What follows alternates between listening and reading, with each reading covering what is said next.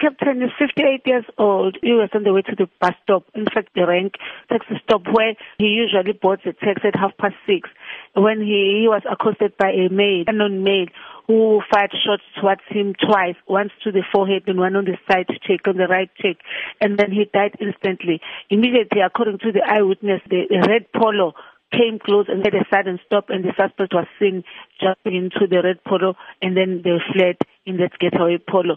We are going to work tirelessly to find and to verify what the motive was. The case of murder is investigated by Phoenix detectives, and we hope we are going to get an information that will lead to the arrest. We also add to the community in the Phoenix who have any knowledge, who can give the police any information that will assist in apprehending the suspects, to come forward and contact the Phoenix detectives or to call 0800 10 111. Now, is the motive for the shooting known at this stage? The motive is not known at this stage because all the belongings were found in the deceased's possession, like a firearm, cell phone, and also his wallet.